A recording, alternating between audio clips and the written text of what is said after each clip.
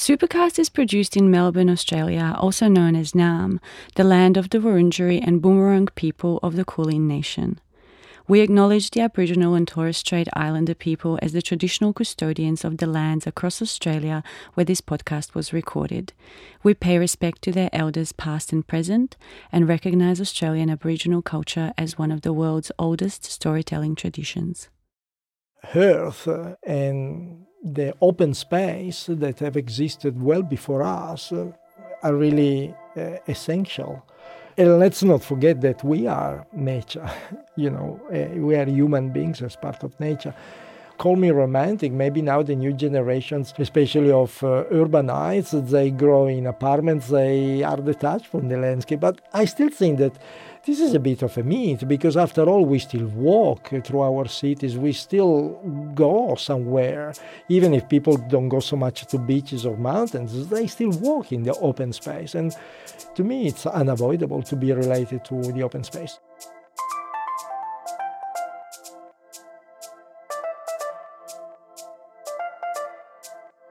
You're listening to Supercast, a podcast from Assemble Papers in collaboration with RMIT Design Hub, exploring the sensory and embodied experience of built and unbuilt environments. Doing a London guide, you do have to treat it almost like fresh terrain. Meet Ben. My name is Ben Olins, and I am one of the people that runs Herb Lester Associates. We are an independent travel publishing company. You can have an identical experience in pretty much anywhere. And I don't want that, and we don't want that. We want to have an experience that's true to the place we're visiting. I remember this incredible feeling of openness. Even when I was in the city of London, it felt like an open space in a way that Melbourne doesn't to me. I feel like our parkland and our nature is very segregated. I'm picturing Flagstaff Gardens in my head. It's very green and lush and feels like an oasis from the city. But then as soon as you turn around and cross the road, you're back in what feels to me like a really confined sense of an urban space. I'm interested in that attitude of it's almost like flicking a switch between nature and urban. And so that's why I wanted to interview Ben Olins. Ben produced a map called Wild London. Well, Wild London it's a guide. On one side is a map, on the other side there is a list of a lot of places that are a way to experience nature in the centre of London. There are 86 places, and they vary from nature reserves to parks to city farms, and they're spread across London. London is vast and very, very densely populated, but you're really never far from green space. Pretty much wherever you are, there's green space. I don't think it's perceived particularly, apart from maybe the royal parts, as a very green city, but it really is. And that idea was really appealing to us, that you can have half an hour for lunch and sit in a park pretty much wherever you are and be surrounded by trees and birds. And so that's really the idea of that. Being able to step away from cars rushing past and to look at a scrap of grass and some dirt is a break. It's restorative. And I think particularly in cities that are being built up, this idea that nature is still there, very close to hand, is very appealing. You see nature take root everywhere. You see it in walls and in gutters and in every space it possibly can take hold, it does. And it's kind of a reminder that, this is a war, and it will win. We're visitors here, and this is what will survive. This greenery is waiting. It's poised.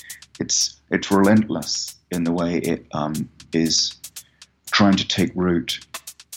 And in a very small way, I think you get that from sitting, eating the sandwich, looking at some ducks or whatever. I think it's a reminder that this stuff is there and always has been there and always will be there, no matter what else goes on. I have a friend who lived in London for a long time, but she lived on a houseboat. I feel like I had constant updates on London weather, London seasons. Was it raining? Was it windy? How it was all going. But when we think of London, we think of this massive metropolis of however many million people. We don't think of the fact that it's got an entire river system going through it.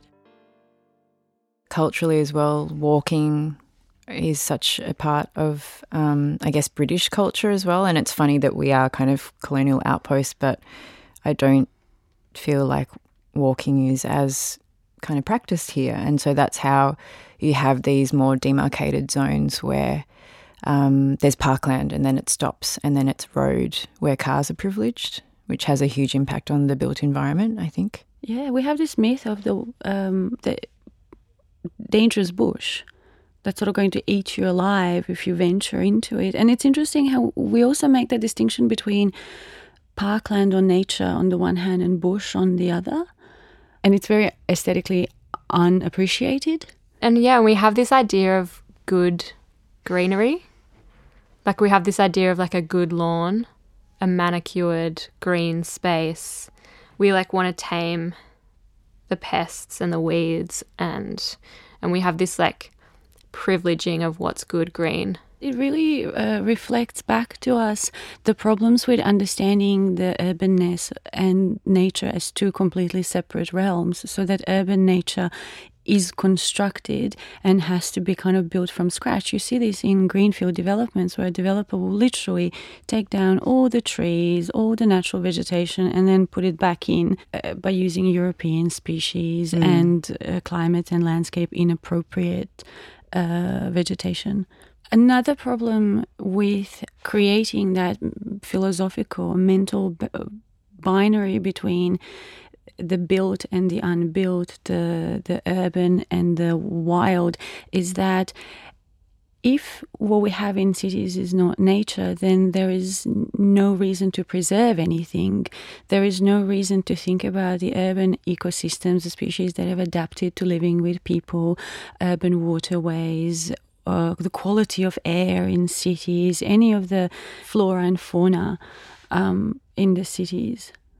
Yeah, this idea of breaking down the binary and understanding the connection between, you know, this so-called out there wilderness and the city is something I think we've really always been concerned with at Assemble Papers. I feel this intersection between art and science and the environment is a really interesting one because it's a way that we can, in some ways, break down this idea of the sublime nature as something that is, you know, to be attained or something pure that is sort of like unsullied by human engagement, because that doesn't exist anymore. Like even in the sites that we privilege as, you know, kind of national parks, they've been intervened with. Like there's human footprints and tracks everywhere.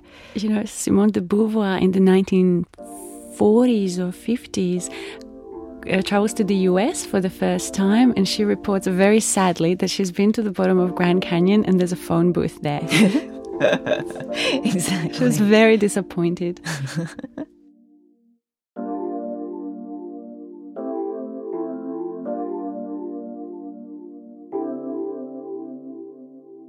And so from this point of view, in the way we practice normally every day is to try to consider forms of repair, like if you are designing a house or a building in a sensitive, in an ecologically sensitive area, how can you design this building in a way that it can be contributing to the regenerations of the endemic plants or species or flowers or natural ecology that exists there.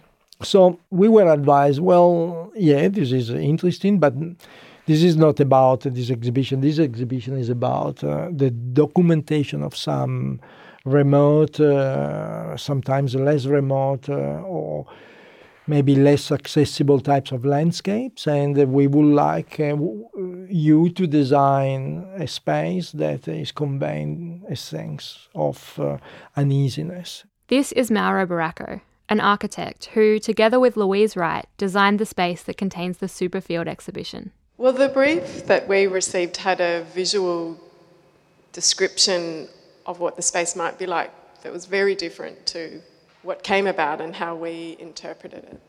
When we heard the work and when we thought about working in this space, what we were quite also cognizant of not making an object in the space that could be confused as an artwork. But I suppose our response became less about building sort of spaces and more about manipulating this large space to create a spatial quality that would talk to the works, making it feel like, the ceiling and the floor were sort of pressing in on you. We were aiming at a sense of, expansiveness, a little bit uncomfortable perhaps with this presence above your head, given that the works are quite confronting orally. We wanted to make it almost as if the building was sort of being squashed in on you. So there was a spatial manipulation, and that's why the floor was attempted to be as if the concrete floor was raising up. And the ceiling was an initial idea that carried through, but I think it became more sophisticated as we sort of went along. It was a very initial response to sort of have this large presence, this large fabric in the space, which was a response to the brief, but also to the high ceilings of this space and just how to, use that to our advantage. And through the capability of this scrim to both reveal and conceal light, you can at different times see and then not see the 40 to 50 speakers that we have in the ceiling, bringing the sound into you. So sometimes you're standing on the mound and feeling rain coming down on you, or standing on the mound and feeling the sense of lapping water coming up to your feet. Kate Rhodes and Fleur Watson are co-curators at RMIT Design Hub. So it's actually, I think, been an incredible handshake between exhibition designers and sound makers and curators in the space to bring audiences, a kind of ensemble to wear almost in the space, to really help guide you through some very unusual sound making. I think what's really interesting too, perhaps to reveal to people, is that it wasn't that easy. There was quite a lot of toing and froing. And I think it's very interesting when we talk about, we did write this brief, for example, and Philip and Madeline came with these words that they felt were very important, this kind of, it should be difficult, it should be arduous, it should have this sense of what it takes to get to remote conditions. And with that came a certain kind of, in a way, interpretation of what it might look like. And when Louise and Mauro took that brief, as is what happens in a design process, they came back with a very different interpretation. We are increasingly become more divorced from nature, if you wish, to the extent that we think that nature is something outside, always outside of us. So the idea of this exhibition was actually to have people kind of moved, surprised, but not in a romantic or pretty way. Surprised also in a kind of maybe not scary, but definitely an easy way. And so we addressed this request by trying to work especially on the space. We're walking around the Design Hub gallery through Superfield. And so what we have done was to hang this screen, which is considerably lower in the ceiling, the height of the ceiling. And we also designed, we wanted to have the floor raised, and it creates point of compression. For instance, we really wanted to have a point of compression in this room where people can stand on the top of the mound and at the same time are compressed by the weight of the speakers, which are hovering above the screen. And one of my first questions when we first met with the curators, but also with the Design Hub curators, was why did you ask us to be involved for this exhibition? And they say, we know that you have been always involved with this idea of integration between architecture and landscape architecture, which is true, which also reflects a long research we've been doing in the past. It was, I would say, in the end, a natural extension of the fact that we are interested in architecture in integrations with landscape. What we do in our practice is usually also to try to advocate for a role for architecture to be capable of also regenerating, repairing. This is the title that we have assigned to the forthcoming Venice Biennale.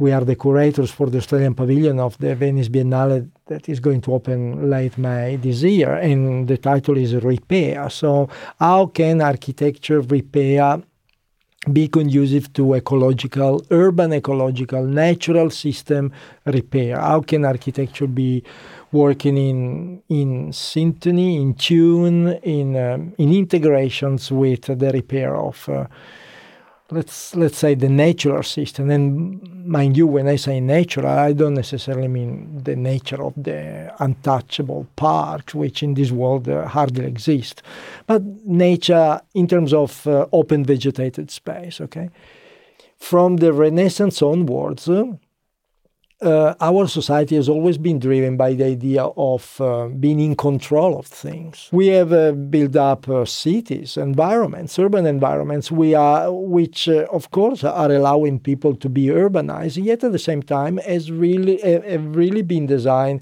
with a scientific approach, to the extent that even today, the cities that we are living today, they are still the product of an engineering mentality. We needed to separate ourselves from the water, and so we need the system of the gutter, and the water then is collected down into the sewage system and into the system. And lately, thank God, because of the climate change, we are starting to rethinking of all this. And so I argue that we have done damages in the last 500 years. We have done, of course, it's difficult to argue that beautiful buildings designed in neoclassical times and in Renaissance times have been damaging, because they are considered like amazing example of history of architecture. Yet at the same time, to me, they are showing also some damages. And from Renaissance onwards, the role of the architect as the personality behind the building has become stronger and stronger. Whereas before, in medieval times, there was an idea of community. There was no an idea of one single architect, but a community building up together. If you look at some of the beautiful medieval towns, you don't necessarily have big names of architects that match with buildings, but you have beautiful towns that have been designed in much more sustainable, much more resilient way, following the slope of the hill and so on. So there was a knowledge that has been lost in the name of scientific progression. And this scientific progression has ultimately generated the towns that now we are trying to dismantle, or more than to dismantle, to regenerate. This is why I have been interested in that, simply because I think that Earth and the open space that have existed well before us are really essential. So typically, in the past, what we've had is this kind of very segregated way of designing cities. So, we have a green space here. And then we have, we do this over here and we do that over there. And now we realise that that doesn't work very well. We need to be more multifunctional. In the next episode of Supercast, we're stretching our legs. Okay, so my name is Jonathan Daly, and I call myself an urbanist and environmental psychologist. In terms of the public spaces, urban greening is going to be absolutely critical to the future of cities. For a number of reasons. On hot days, oppressively hot days, we need shade in our cities. And then that links to how comfortable it is to walk. And if people are walking, then we're a healthier society as well. And that, there's so many benefits that come out of this. We will see the natural environment woven more into the fabric of the built environment.